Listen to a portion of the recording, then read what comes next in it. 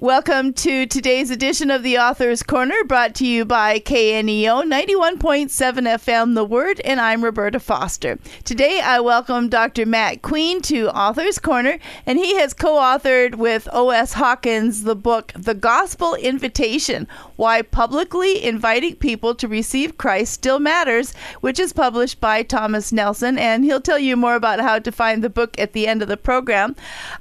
We have Matt Queen with us today, and he is the L.R. Scarborough Chair of Evangelism and Professor of Evangelism at Southwestern Baptist Theological Seminary. He also serves as Interim Provost at Southwestern, Associate Pastor of Evangelism at Lane Prairie Baptist Church, and Evangelism Consultant for the Southern Baptists of Texas Convention. And then O.S. Hawkins is the former pastor of the historic First Baptist Church in Dallas, Texas, and is President Emeritus of Guidestone Financial Resources, and he's the author of more than 50 books. So, Matt, thank you so much for being with us today. It is an honor to be with you today, Roberta. I attend a church where the pastor publicly invites people to receive Christ, so I'll have to admit I was surprised to even see your book in print. So how did you even come to realize that public invitations have become rare? Well, I'm as you said, a professor of evangelism, and I'm also an evangelist. So I'm in churches a different church almost every Sunday. Okay. So is Dr. Hawkins. And what we've noticed is, it's no surprise to anybody that baptisms are going down in the United States. There's some shifts there related to Christianity. And I think one of the contributions that Dr. Hawkins and I have to that decline that we've noticed is because there are people pastors, evangelists, who will get up and who will teach or preach the Bible, but then they just close it down. They don't give anybody just the heads up that there is a response that they need to make right then and there, even if they have a song afterwards, Mm-hmm. And so we really feel like there's not been a book like this written in the last 30 mm-hmm. years since Dr. Hawkins did. So we felt like it's time for this book to come back to pastors. And so will you say that a public invitation is effective, or is that one of the reasons why pastors have stopped giving a public invitation? Yeah, so I think that's one of the reasons why some pastors had stopped it. It's a reason of pragmatism. Some pastors and evangelists, they've given these gospel invitations, and they've not seen anybody come. Mm-hmm. And there's a lot of reasons why for that. I'd like to maybe explore in just a moment. But because they don't see anything happening, they just convince themselves it doesn't work. And Dr. Hawkins at First Baptist Dallas, First Baptist Fort Lauderdale, in my evangelistic ministry, we've seen that there are some ways that a pastor can just make some real simple tweaks, put some time in their study for letting the text drive their invitation, that we feel like that if they do, God will bless. And they will be able to see, maybe not every single week, but they will be able to see God bless the invitation in a mighty way. And we'll ask you to give us some of those tips in just a moment. But why are public invitations even important to offer to people?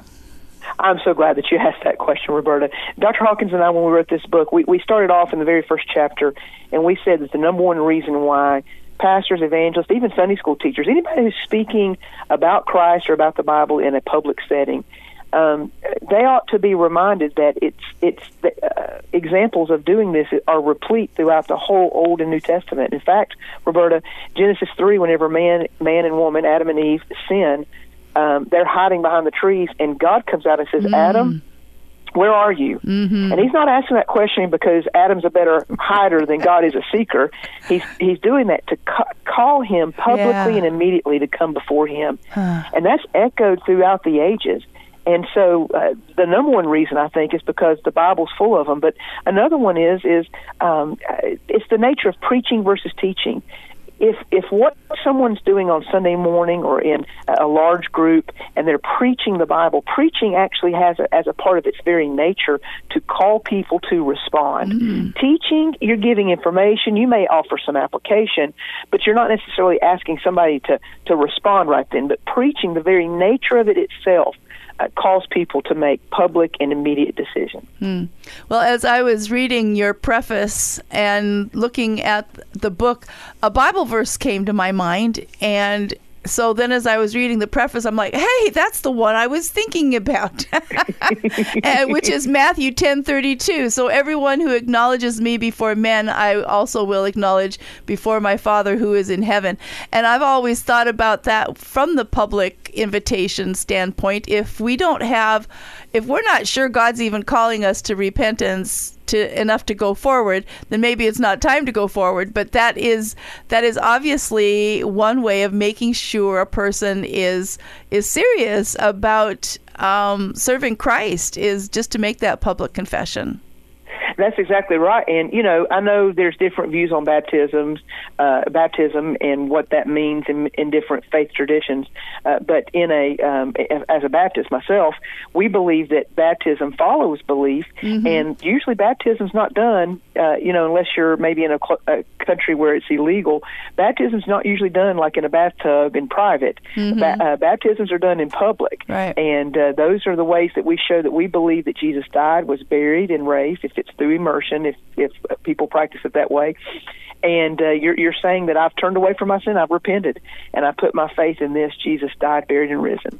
Well, we're going to talk more with Dr. Matt Queen in just a moment. I just want to remind the listeners that he has been a part of authoring the book, The Gospel Invitation, Why Publicly Inviting People to Receive Christ Still Matters, and the co-author is O.S. Hawkins, and it's a publication of Thomas Nelson.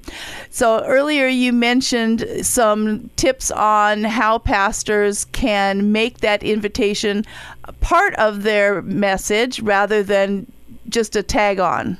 In my classes, I have my students meet with pastors to kind of talk about how they're leading their church in evangelism. And one of the questions that pastors are asked many times in this assignment is, how much time do you spend in your study of a sermon, any particular sermon you're speaking on? How long do you speak preparing for that invitation or praying about the invitation? And at least in the pastors that some of the students are interviewing, many of them say very little time, if any at all. So I think one of the steps that we, Dr. Hawkins and I from the book, try to encourage pastors and those who are speaking publicly to do is to take the time. If you're doing a sermon or you're doing a Bible study or something else like that, you're going to want to make sure to study, what has been said about, what commentators have said about the particular Bible verse, and also maybe give some illustrations. So you're going to spend some time studying those things. But don't miss out on the fact that you have an opportunity to share the gospel and allow that text to drive the invitation. So that's one thing that that's one step that we're trying to just encourage pastors in the book to do. And the second one is to do exactly what you said. Instead of just doing kind of preaching a text and then kind of just abruptly stopping and then just tagging on kind of a plug and play, kind of a, repeating the same thing every week. I call you to faith in Christ, I call you to salvation. But instead, looking at the text that you've preached and say, okay, what are the gospel cues that are in this text? What are the ways that we can, this text calls people to actually respond to Christ today? And so there's about 4 little exercises that we have people go through, identifying the genre of the text, identifying what is the spiritual needs in the text, what's the gospel cue, and then thinking about how you're going to contextualize that to the audience you're talking to. These are some of the things that I think will help make public invitations effective. What about people that say, when you do that publicly, you're just manipulating the people, or maybe the Holy Spirit hasn't finished the work he needs to do, and when you tell them they have to come forward, you're interrupting the work of the Holy Ghost. So how would you respond to those concerns? Absolutely. I think that's a great question. So one of the things that Dr. Hawkins and I do in the book is we really emphasize the role of the Holy Spirit in this, because you can preach the best sermon, you can give the best invitation in the world, but that doesn't necessarily mean that somebody's going to come to faith in Christ, because, as you said, the Holy Spirit has to be the one to draw them forward. And so we don't believe that in any way, giving an invitation has to be manipulative. Now, there have been cases, we are very well aware that there are cases in history where some pastors have done this, and they've been manipulative. They've done it for their own purposes. So one of the things that we talk about in the book is making sure that the pastor's coming into the pulpit with a pious heart. He's not doing this for his own glory or for his own sake, but he is doing it for the sake of the gospel. And, some people say, well, what about preparing, something like this? Isn't that you taking away from the Holy Spirit? One of the guys that we quote in this book that I think made a really important point is Scott Pace, and he said this: an unprepared invitation is not ultimately a matter of skill, spontaneity, or spiritual insensitivity. And the Spirit's work is not synonymous with sermonic freelance. So what he's saying here is this Holy Spirit, we show the Holy Spirit that we take things seriously when we actually study it, ask for his help, because when you are in the preparation, you can have the Holy Spirit work then, not just when you're up in the pulpit. Tell us a little bit more about how blending the invitation with the message will actually cause people to respond more frequently. Absolutely, yeah. So again, in the power of the Holy Spirit, when you're allowing the text to drive your invitation, it's going to do a couple of things. And some of the things Dr. Hawkins and I say in the book are, one thing is, if you're going to use the same invitation and put it, whether you're preaching from Genesis or John or any other book of the Bible for that matter, what happens is the people that are listening to you, and especially, we're thinking about a Sunday morning service, if they hear you saying the same thing at the end of the service every time, they're going to kind of check out. They will have memorized it themselves, and they're going to say, I already know this, so there's nothing here for me. So by allowing the text to drive the invitation, you are going to actually have those that are used to hearing just this kind of monotonous, kind of repetitive thing. They're actually going to hear what the text is saying to them that very day. And I believe that the Holy Spirit works best whenever he is working in conjunction with the Word. Romans 10:13 says this. It says that faith comes by hearing, and hearing the Word of Christ. We know nobody can be saved apart from the Word of Christ. So if we're using the Bible even in the invitation itself, I think that's something the Holy Spirit is going to bless. Amen. Well, as much as you include in the book, I notice you also have a couple of appendixes that one of them actually helps pastors or anyone to develop that gospel invitation. That's exactly right. Yeah, there's a little exercise, and one of the things that Dr. Hawkins and I really are very happy about this book of the many things is this little exercise in Appendix 1. It's helping those that want to utilize this book to craft public gospel invitations. So a little worksheet.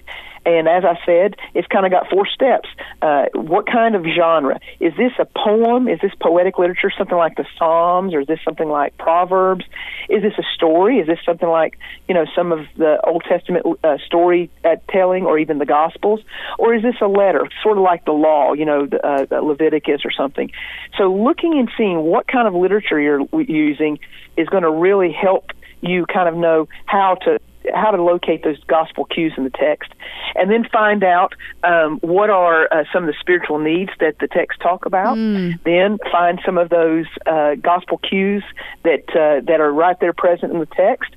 And by gospel cue, what I mean is something that attaches to the good news of Jesus Christ.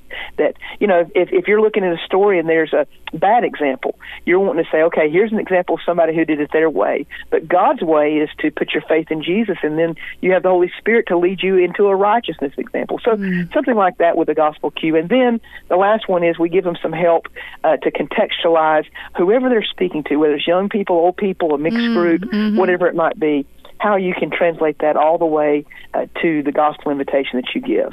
Wonderful. Well, you've given us so much to think about in our conversation today. Tell our listeners, Dr. Matt, exactly how they can go about finding a copy of the gospel invitation. Thank you so much. And listeners, you can find the Gospel Invitation anywhere books are sold. You can find it on Amazon. You can find it on Barnes & Noble. If you're interested in learning just a little bit more about the book, or if you've maybe got a group that you may want to study this book together, you can go to the website called thegospelinvitation.com. thegospelinvitation.com, and there you can actually buy in bulk, and it'll also direct you to some of the major outlets where you can find books. Fantastic. So one more time, the book today is The Gospel Invitation, While Publicly Inviting People to Receive Christ Still Matters. It's published by Thomas Nelson. We appreciate them giving us a copy of the book today. And Dr. Matt Queen, it's been wonderful talking with you today. It's been an honor, and thank you so much for having me on.